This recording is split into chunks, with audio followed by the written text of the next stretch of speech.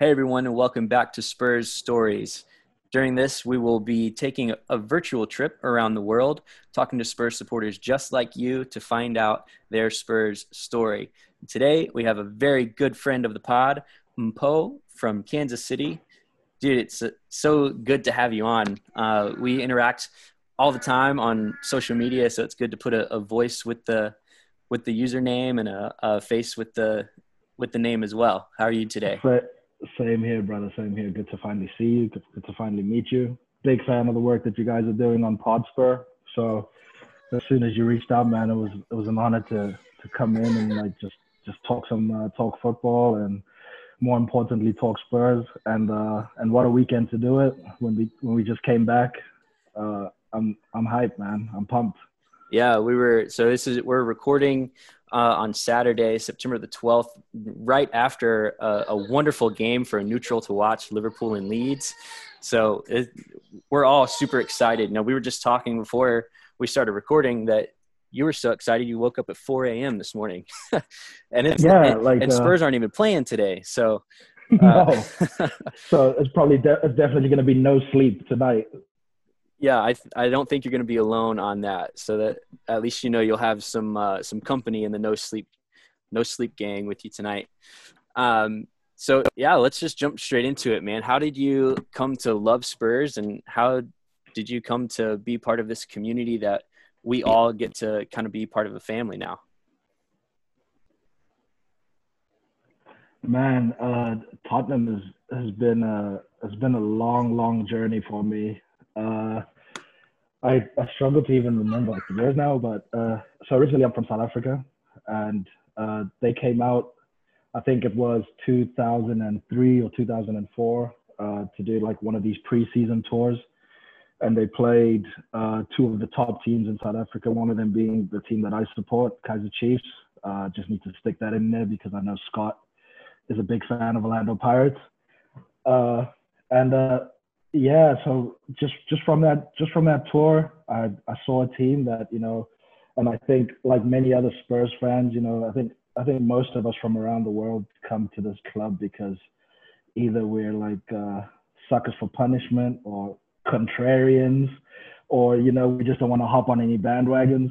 So I grew up my whole life watching football, because it's the biggest sport in South Africa. But I just never wanted to just hop on, like a club that was already winning or anything like that. And so when I got to see them up close firsthand, and from that tour, they actually signed one of the players, Mabizela.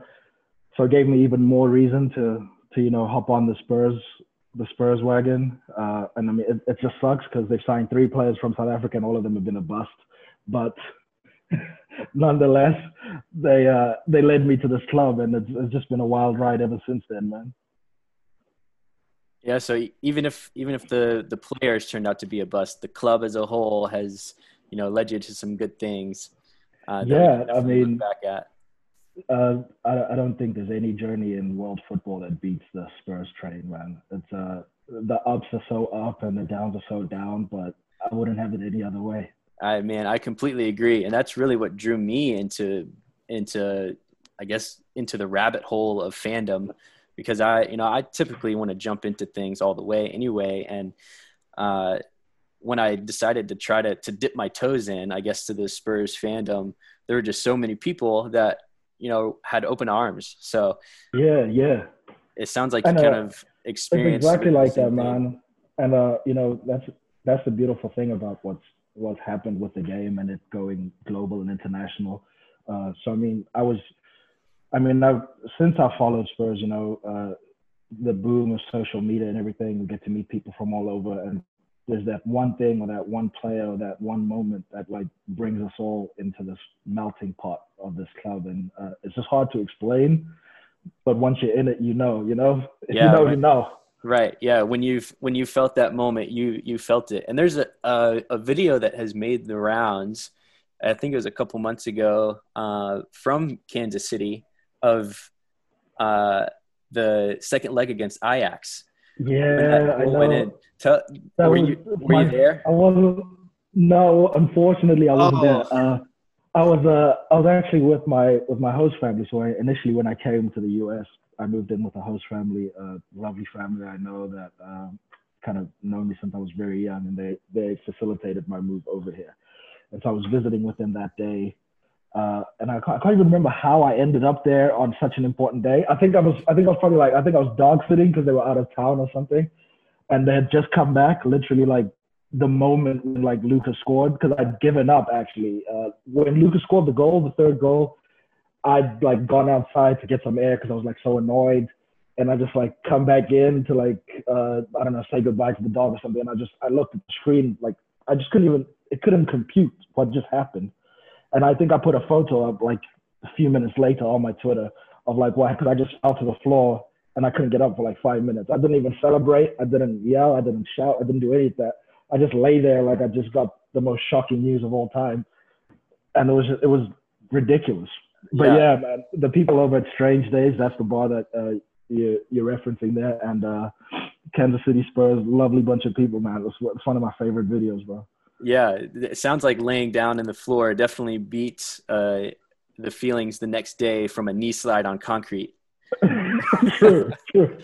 Yeah, but I don't think even if I'd done those knee slides, I wouldn't be feeling it, man. For like, I Yeah, didn't those couple weeks between us beating Ajax and getting to the final was some of the best as yeah. a fan that I've experienced, because I just got to watch that video like every single day on loop until that crap show happened at the end. Yeah, even man, those 2 weeks were awesome, and even though our form in the league was garbage, it like No, I didn't nobody care. cared. Nobody cared. Nobody cared, man.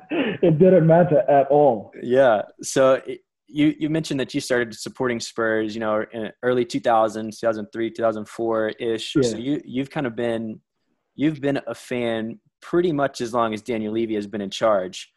So I wanted to get your thoughts about Daniel Levy, and then I wanted to give you a special shout out because you called a big window from him before the last season even ended. So I've got the tweet saved, and when we make our next couple big signings Yeah. before October, Definitely. you're getting a big shout out on Twitter. But I wanted to give it to you here because it seems like we talked about this a little bit. Daniel Levy, Yeah. we've got our days where we love him, our days where we hate him, but just talk a little bit more about that, about how he's been impactful for this club and then for you as a supporter of the club. Yeah. So it's exactly like you say, man. It's a weird one with Daniel, right? Because overall, I think if we take a step back and outside of the club as non-fans, I think if we look at it objectively, we can see just how much great work he's done for the club. And so like you referenced, from when I started following this club, I can't remember what year it was, but it was deadline day and we got bullied out of like Berbatov by Man United. And I was so pissed, man. I was so annoyed. I was like, how are we never going to progress? Like if every time we get like an amazing player that like somebody can just come in and a bigger club will just pick him up on the last day. We can't even find a replacement for him. And I remember, I think it was like a Man City, Man United battle for Berbatov. But I remember from being absolutely dejected from that day to, getting a world record fee for Bale. And even though those 7 signings didn't work out, we still got the money. We got compensated for, taking our best player correctly.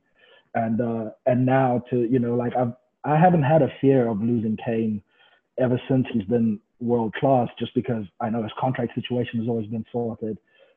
We dropped the ball a little bit on Christian, but that happens. It happens to the best of us, and it happens to the biggest clubs. Look around the world right now. There's players leaving on frees or pre-contracts. But overall, holistically, if we look at it, he's done an amazing job for the club and to build us up to where we are. I actually remember when you told me we were going to have this conversation, I was trying to think about my Spurs journey, and I remember having to sit myself down to have a conversation with myself when one day Ramos had taken like 8 points, or like it was 2 points from 8 games or something like that, and we were like at the foot of the table. And I was actually thinking to myself, like, am I willing to go to am I willing to get relegated with this club, or do I have to find a different club? And I was like, I couldn't let it go. I was like, you know what? I'm with it. And at the time, I remember he hired Harry Redknapp, and I didn't want Harry Redknapp at all. I didn't think he was a big enough name or, you know, of the class, especially after we'd come from like Juan de Ramos and all the stuff that he'd been doing at Seville. He'd been coaching lights out, right, until he got to us. And that was a masterstroke, man. I think those Harry Redknapp years, for me personally, I don't know about anybody else, but those are my favorite Spurs years. I think the football that we played, we were just so free. It was just swashbuckling stuff, and a bit like that Leeds team that we saw today. Like, we just didn't care. Our expectations weren't that high. So whatever he did, and I remember, I think shortly after he took over, we went to, I think we went to play Arsenal. I can't remember exactly the timeline, and it was like, uh, and it was just one of those moments. I was like, yeah, this is my club. I don't care what happens. You know, if they go away, Daniel Levy has made these decisions that I've like questioned at sometimes, like the Harry Redknapp signing, Pochettino. I wasn't on board with him at all. I wanted Louis van Gaal. Got Pochettino. Look how that turned out. And the reason why I put out that tweet was because I didn't want Mourinho either. I didn't want Mourinho. Levy took him anyway. And I just don't think deep down inside of me that Mourinho takes this project if he doesn't know the end game and if they don't have an agreement in place. And I don't think Daniel risks that either.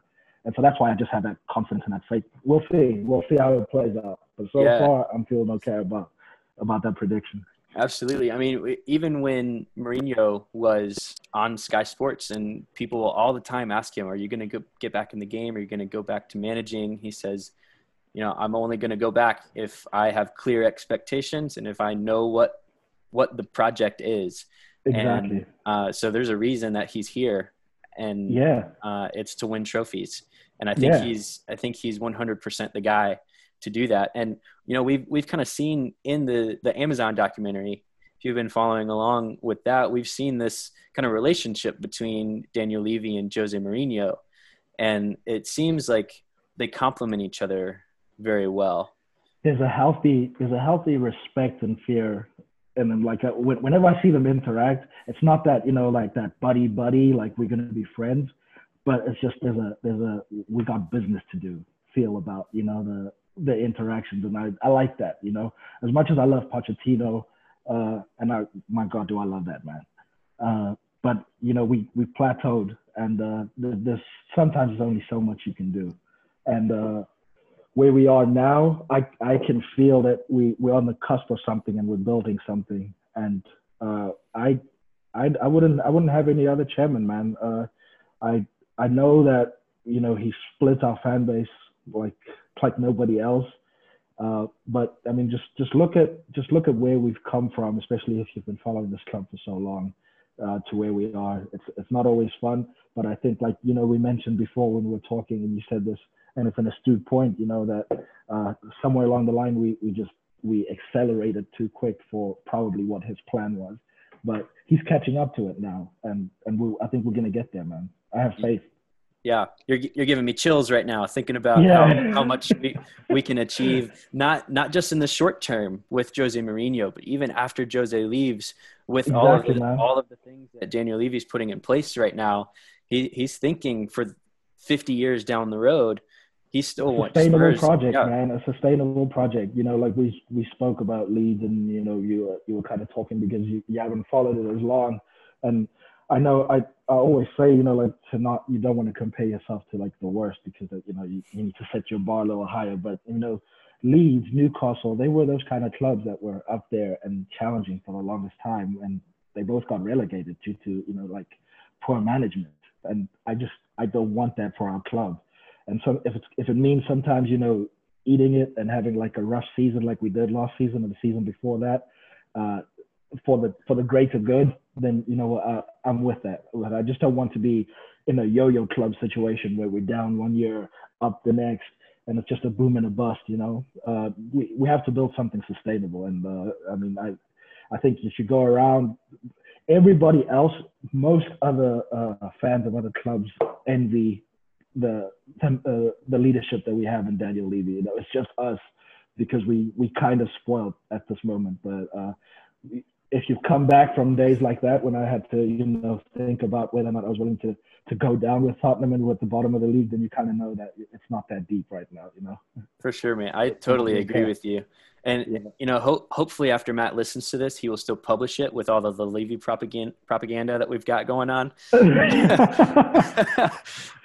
got no choice, man. But yeah, I think he will. He's got no choice. So, we've talked a whole lot about Daniel Levy, and we've given you tons of credit that you absolutely deserve with calling a big window. So before we get out of here, the window's not closed yet. Even though the season has started, the window is still open until October. So give me one big name that you think is going to walk through the doors at Hotspur Way before the end of the window. See, now you're going to put me on the spot, man, because I don't want to jinx it. I've been trying, to hold this one in and keep it, and to be honest with you, man, to be completely honest with you, I don't think any of us have a clue who it's going to be. I don't even think that the striker that we'll end up getting has even been linked yet.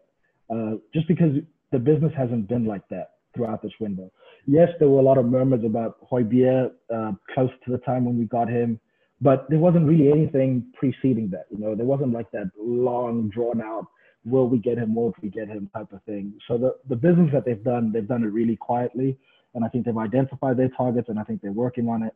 And where possible, I think they're getting them. Like I said in my tweet, I think there will be a marquee name somewhere. There's got to be a big name that's attracted by the prospect of working with Jose. And I think we'll get that striker. Like I said, I'm not worried. When I think about the transfer window right now, the striker's already, for me, a done deal. I'm more concerned about the other one or two players. Like, I wonder who that marquee player is going to be, because I think we will get one. I don't know if this is going to be the one, but I hope it is Bale for the sentiment. And just because I think the prospect of having Bale, Sonny on opposite wings with Kane down the center is just, oh my goodness. I don't even know, man. I would lose my mind about that. That's a tasty thing to think about for sure. Yeah. So I don't know. And honestly, I don't think that any of these ITK accounts or anybody on Twitter knows. It's fun just to talk about, mess around, because I don't know, passes the time. I love interacting with everybody that has these crazy conspiracies, but I just don't think any of us have a clue. Yep. Until the Spurs official tweets it out, or Fabrizio Romano says, "Here we go." Hey, don't believe any of it, right? Exactly. And don't even get so caught up in it, because I think that's the biggest thing, is that everybody gets our biggest issue is just our expectations. If we just temper our expectations just a little bit, and that's not to say that we shouldn't be an ambitious fan base or an ambitious club, but just be reasonable and rational about it. Some things we just won't be able to do right now. We might in the future, but we just won't right now. What I'm more concerned about is building a team that is, like we've seen in the documentary, that's going to be really hard to beat, and that has like that cutting edge winning mentality. That's really what I want to see. So I want to see a continuation from where we left off. I could kind of see where it was going after the restart. I'm eager to see like how we pick up tomorrow, and what if we're going to keep it going. So that's really all I want from this club right now, man. I just want to see us get back to kind of bullying some clubs around a little bit. For sure. The biggest point of contention in any relationship is missed expectations. So exactly, man. I think the management and the people who lead our club have made clear their expectations. So now it's up to us as fans to realize that and set our expectations where they have them. And that is to do big things. That is to win trophies. So precisely, my friend. Let's ride with the people who are in charge. Yeah. Mpo, tell us where we can find you on the socials so we can give you all of the credit for the big window, and then keep up with you and interact with you as the season goes. So I tweet a lot, man. I don't even know if I don't know my handle. I think it's at @Afro_Scott. That's it. We know it well here at Podspur. Yeah, bingo, boom. And that's it, man. I'm just that's all I do is I just tweet, man. I love interacting, like I said, with all of you guys. Love the work that you do. I travel now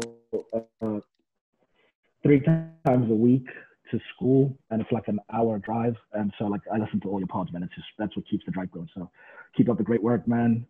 Love the work you do, and let's hope it all works out for us this season, brother. Yeah, man, we appreciate all the love. If you want to come on to Spurs Stories to tell your Spurs story, be sure to get in touch with us. You can @ us on Twitter and Instagram at Tottenham Pod, and be sure to join the COYS Collective on Facebook, where you can connect with all of your fellow Spurs fans. Feel free to get in touch with me also. I am at Dakota J. Booth on Instagram and Twitter.